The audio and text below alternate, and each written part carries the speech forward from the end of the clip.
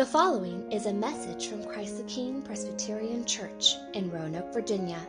For more information about the ministry of Christ the King, please visit us at ctkroanoke.org.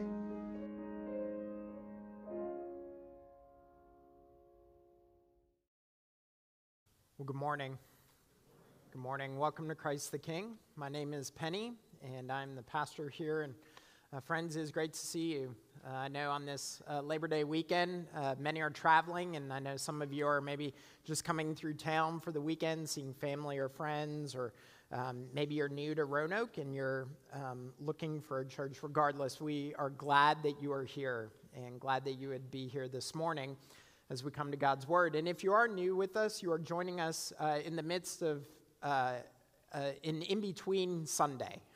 So last week we ended our sermon series for the summer in the book of Psalms. So we conclude our summer of the Psalms that we've done for a number of summers. We ended last week with the Psalms, and then next week we're going to start a new sermon series looking at Jesus' kingdom parables. And so because this is a weekend where many people are traveling, I didn't want to start a new series, and so we're doing a little bit of a one-off this week. And we're going to look at a passage in Ecclesiastes chapter 2. So if you have a Bible, you can turn to Ecclesiastes 2. You can also use the Bibles in the chairs in front of you, or you can follow along in the screens in just a moment. Ecclesiastes is a book in the Old Testament. It comes right after Psalms and Proverbs. So if you have a bookmark still there from last week from Psalms, just skip ahead a little bit further and you'll eventually get to Ecclesiastes. But we're looking at Ecclesiastes because this passage is going to help us to understand a biblical understanding of work. So that's what I want us to talk about this morning. That's what I want us to see, how the Bible appropriates work. Now, I know that maybe on Sunday, the Lord's Day, this day of rest, and tomorrow being Labor Day, a day when hopefully many of us will rest again and take a break from our work. It might seem odd for us to talk about work, but actually it's very appropriate that we would. Very appropriate that we would take this up. And Ecclesiastes takes it up. So Ecclesiastes is written by Solomon, right, the great king of Israel, the wise man of the world. It's written by Solomon, and he is looking at the various things in this world that people find worth and value in, where they look for in purpose. And he looks at all these things, and we have that common refrain, that famous refrain, vanity of vanities, right? All is vanity. It is like, it's like mist. You try to catch it, and you can't hold on to it. That's what it's like to find purpose or worth in the things of this world. And one of the things that he takes up is the purpose of work. He looks at our vocations, our toil. Now, when I use that word work, I'm not just speaking about the work that we are paid for. I'm not just talking about our toil that we receive a paycheck for, because we all know that there's lots of work that we do that we don't receive any money for, right? I mean, if you're a student here, regardless of your age, your classwork is work. That is your job. That is your vocation, and no one pays you to do that, right? If you are a stay-at-home parent, you are at home and you are taking care of your home and maybe your children if you have them. That is work, right? There is no question about it, and you don't get paid for that.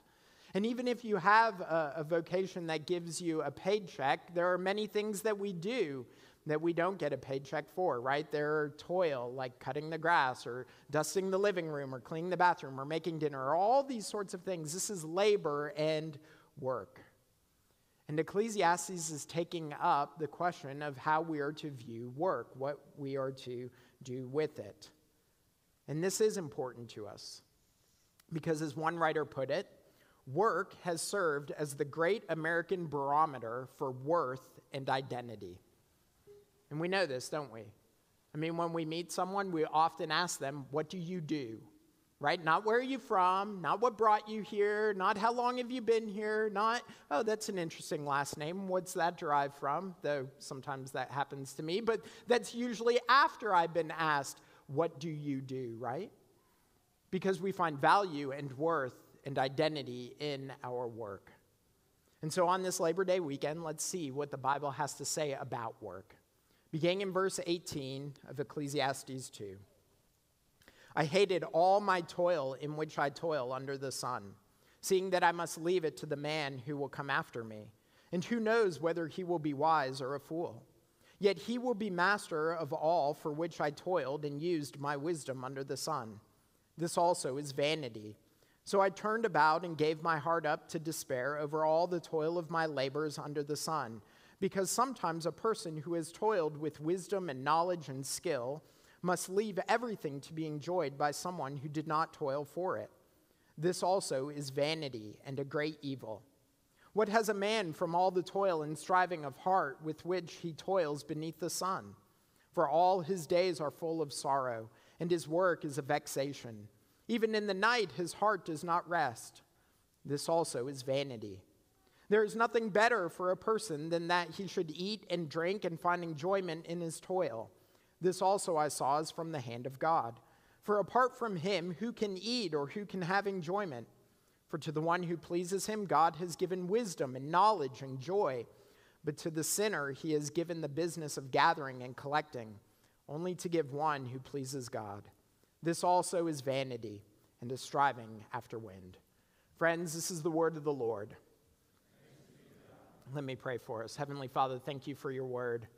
And as we come to it, we acknowledge that there are many things that our hearts cling to.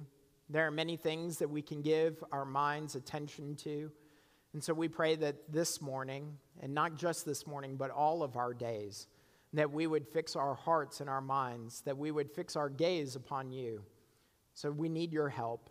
Open our eyes and soften our hearts and lighten our minds so that the work of our hands would be pleasing to you, our God and our King, in whose name we pray. Amen. Amen. Well, for 4 days in September of 1666, a great fire raged the city of London, England. The Great Fire of London, it decimated the city. Some have speculated that London had roughly about 80,000 inhabitants at the time of the Great Fire of London. But we do know that whether there were 80,000 or more that lived there, 70,000 houses and 87 churches were destroyed in those 4 days of fire. The city was decimated. And in the aftermath, the city planners, the leaders of that city, those of power and of influence, they sought to rebuild the city. And one of the people that they turned to was the great architect, Sir Christopher Wren.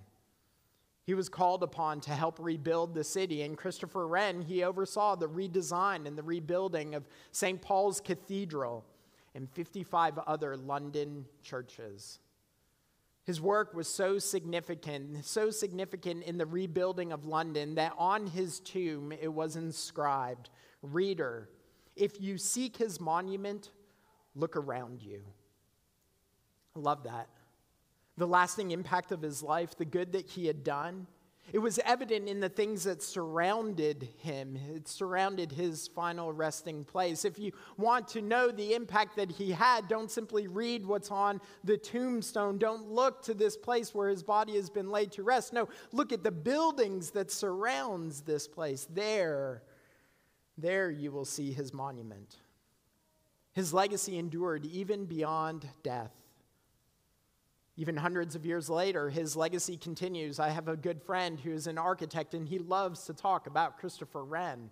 He loves to talk about the buildings that he designed and the churches that he helped rebuild. Hundreds of years later, this man is still remembered. And maybe not to us, right? Maybe we had never heard his name before. Maybe you've been to London and you've walked those streets and you had no idea that some of those buildings, some of those churches that he designed and rebuilt, that they still stand today. But regardless, his legacy continues. It continues in the beauty of the buildings and the greatness of the structures and the fact that the city has been rebuilt. His legacy continued and everyone can see it. Wouldn't you love for your work to have that sort of lasting permanence, to have that sort of legacy?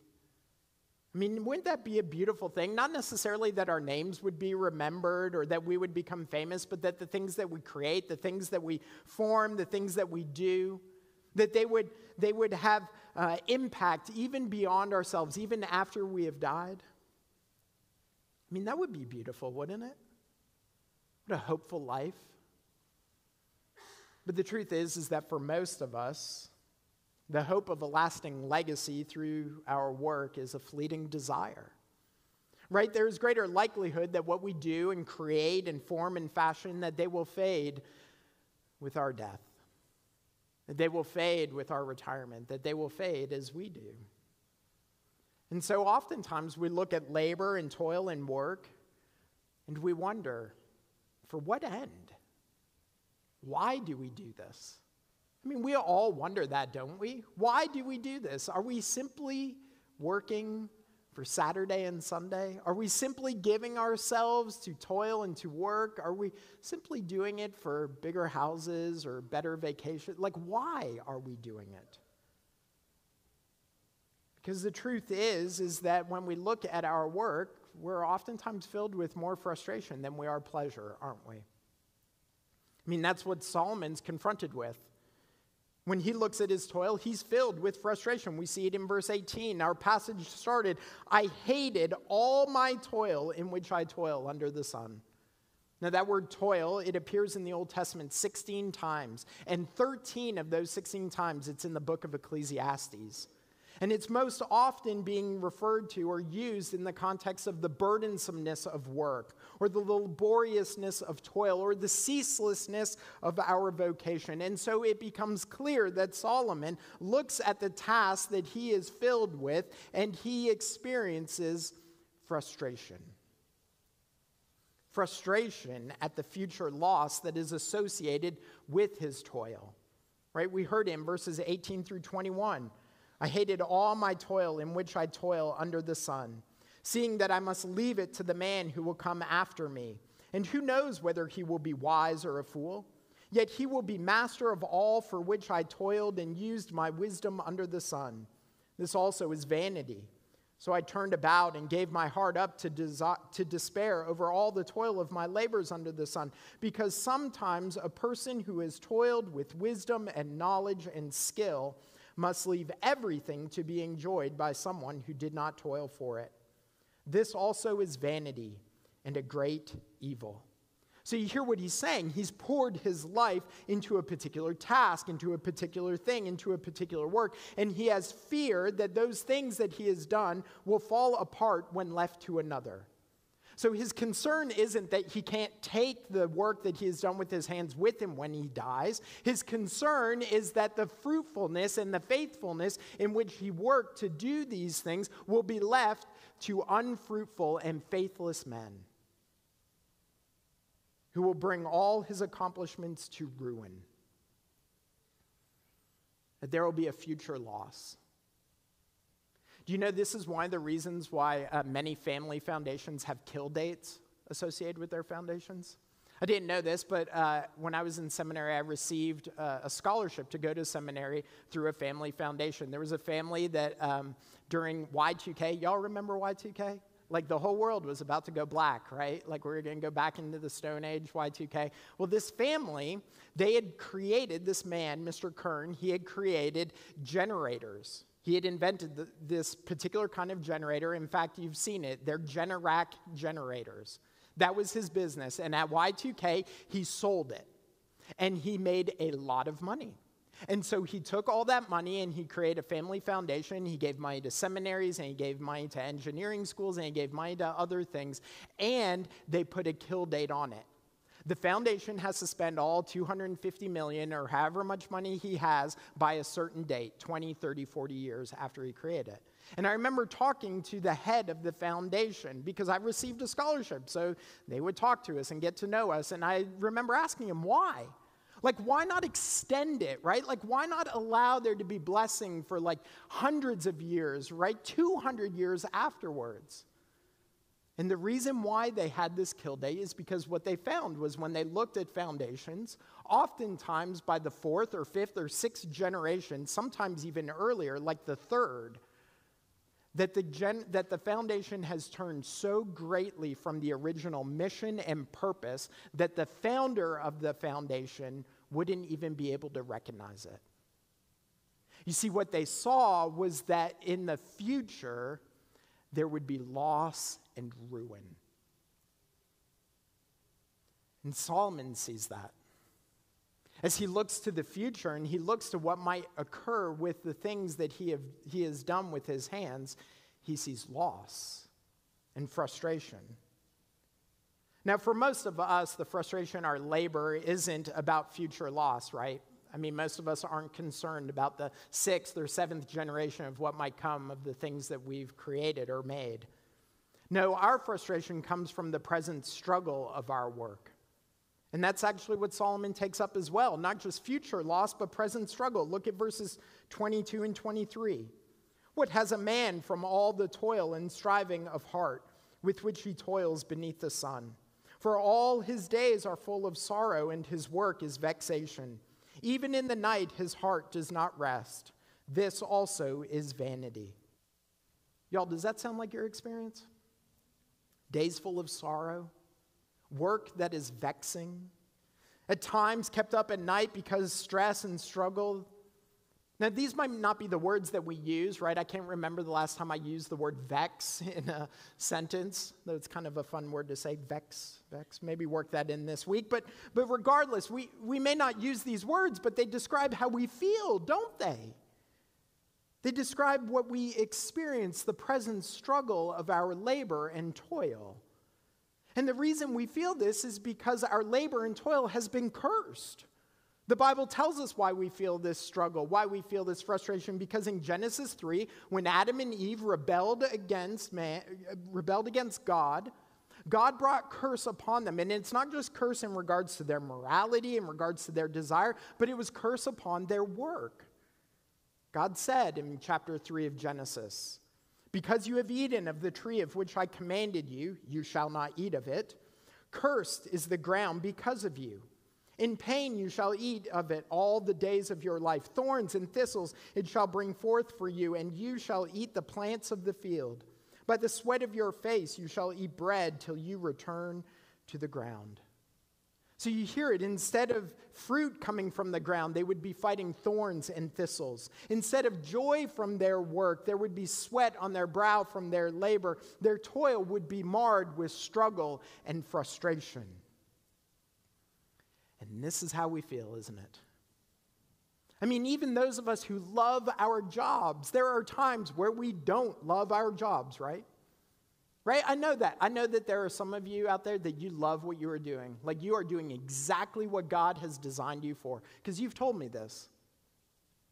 And yet there are times where you wonder, maybe I wish I was designed for something else. Right?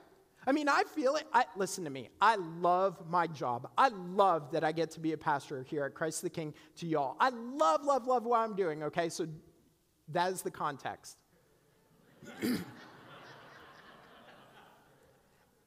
And there are times when it's easy to wonder, maybe I should go farm. But then I know I would starve, right?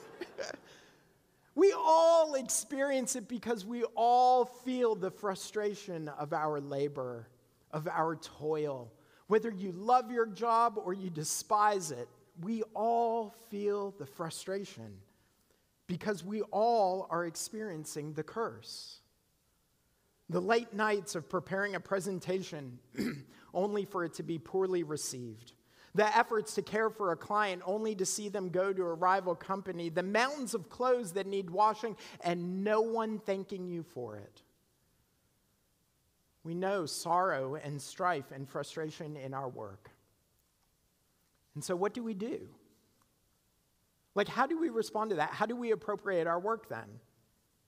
Well, I think some of us, we just decide, well, work doesn't mean anything. We make nothing of our work.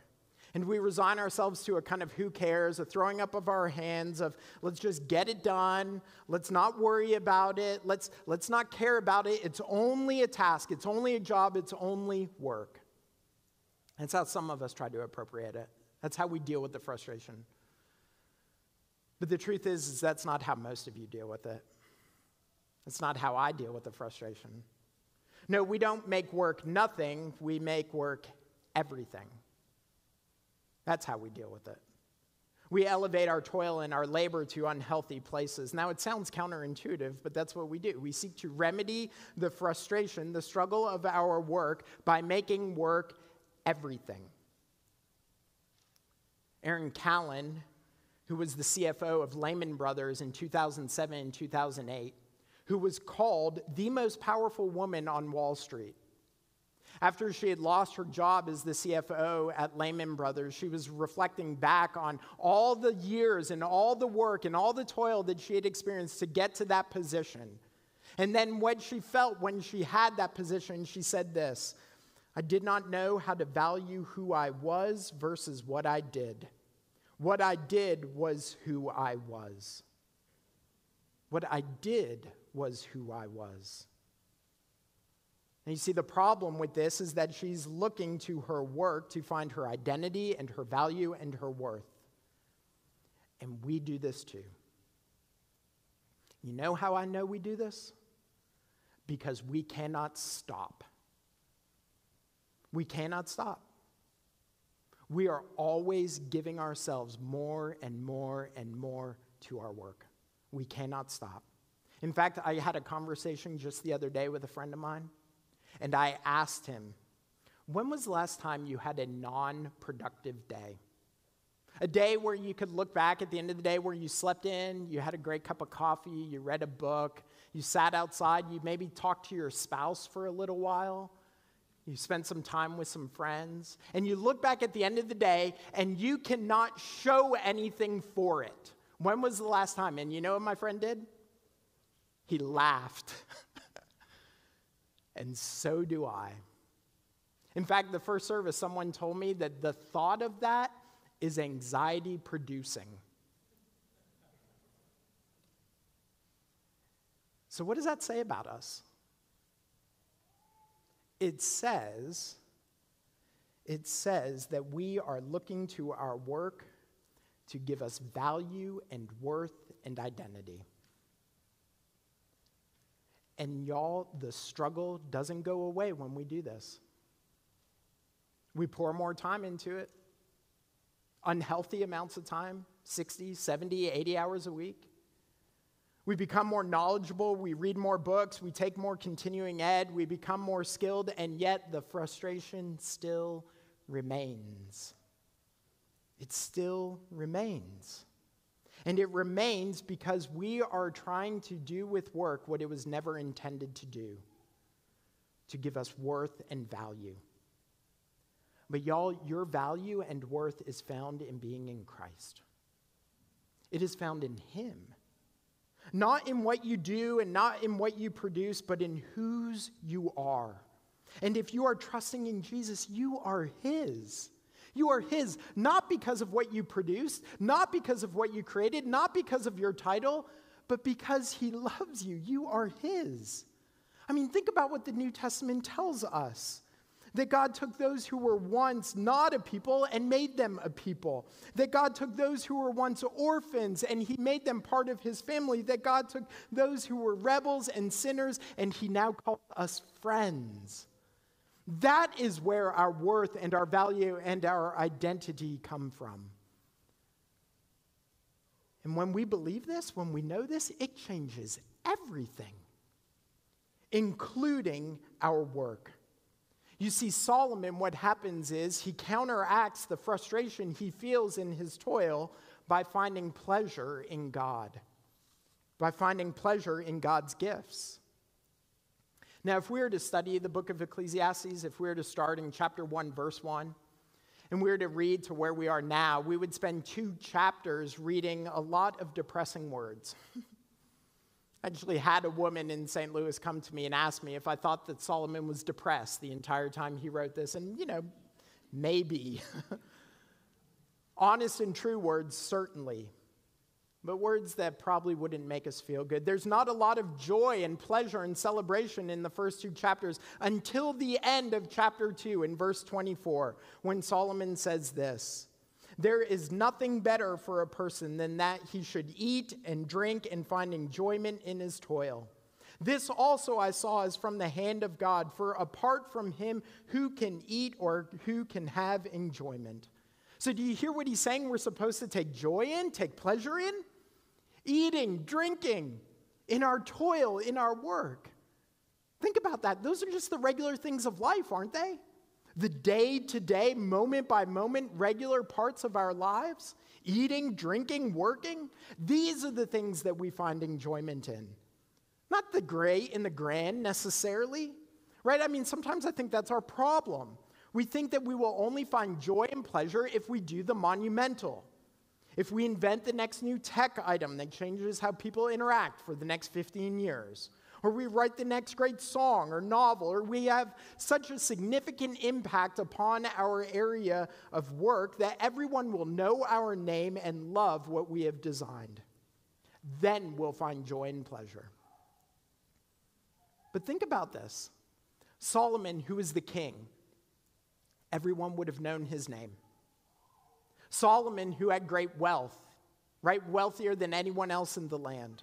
Solomon, who is the wisest man on the entire earth. Where is it that he finds joy and pleasure? Eating and drinking and working. And why? Because they're from the hand of God. That's what he says. Because they're from the hand of God. It reminds me of the 17th century monk, Brother Lawrence, who said, "I turn over my little omelet in the frying pan for the love of God." Isn't that beautiful? Or more recently, Eric Liddell, that great Olympic runner who said, "When I run, I feel God's pleasure." Or even more recently, Sydney McLaughlin, who set the world record and won gold medal in the 400-meter women's hurdles, who said, "I no longer run for self-recognition, but to reflect God's perfect will. I don't deserve anything, but by grace through faith, Jesus has given me everything." You see, the reason why we can take pleasure in a race or in spreadsheets or in meeting with a client or in frying an egg is because our toil and our work are from God. And y'all, once we see that our work and our labor is not how we determine our worth and value, but that they are gifts from God to be stewarded, then we can take joy in our work. Joy because work is a part of God's good creation. Work isn't a result of the fall. The frustration of work is a result of the fall, right? I mean, before Adam and Eve rebelled against God, when God created Adam and Eve, what did he say to them? He didn't say, "Hey, here's your hammock and your iced tea, just have a life of leisure." That's not what he said, did he? He gave Adam and Eve work to do. Name the animals, tend the garden, extend my kingdom, right? That's what he said to Adam and Eve. He gave them work. Work is not a part of the fall. Work is a part of God's good creation, and it continues to be. It continues to be the place where we live out what it means to be ambassadors of Jesus' kingdom. Because Paul in Colossians 1 said that all things were created through him and for him. And in everything, Christ is to be preeminent. And when Paul says all things, he means all things. Not just spiritual things that we do from 9 a.m. till noon on Sunday. All things Christ is to be preeminent. Wherever we go and whatever we do, in our homes and in our classrooms and in our vocations, these are the arenas to display God's glory. I mean, that's what Paul said in 1 Corinthians 10. Whether you eat or drink or whatever you do, do all to the glory of God. You see, friends, apart from God, eating is just eating. And drinking is just drinking, and work is just work, and all is vanity and striving after wind. But in him, and through him, and by him, and for him, all these things, toiling and eating, drinking and working, they are gifts from God.